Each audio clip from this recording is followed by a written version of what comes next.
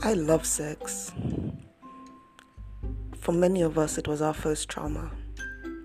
So slowly over time, I looked it straight into the eye, practiced the heretic, and came out the other end more powerful than I could ever imagine. Mentally amiss is how I took my brain from trauma to power.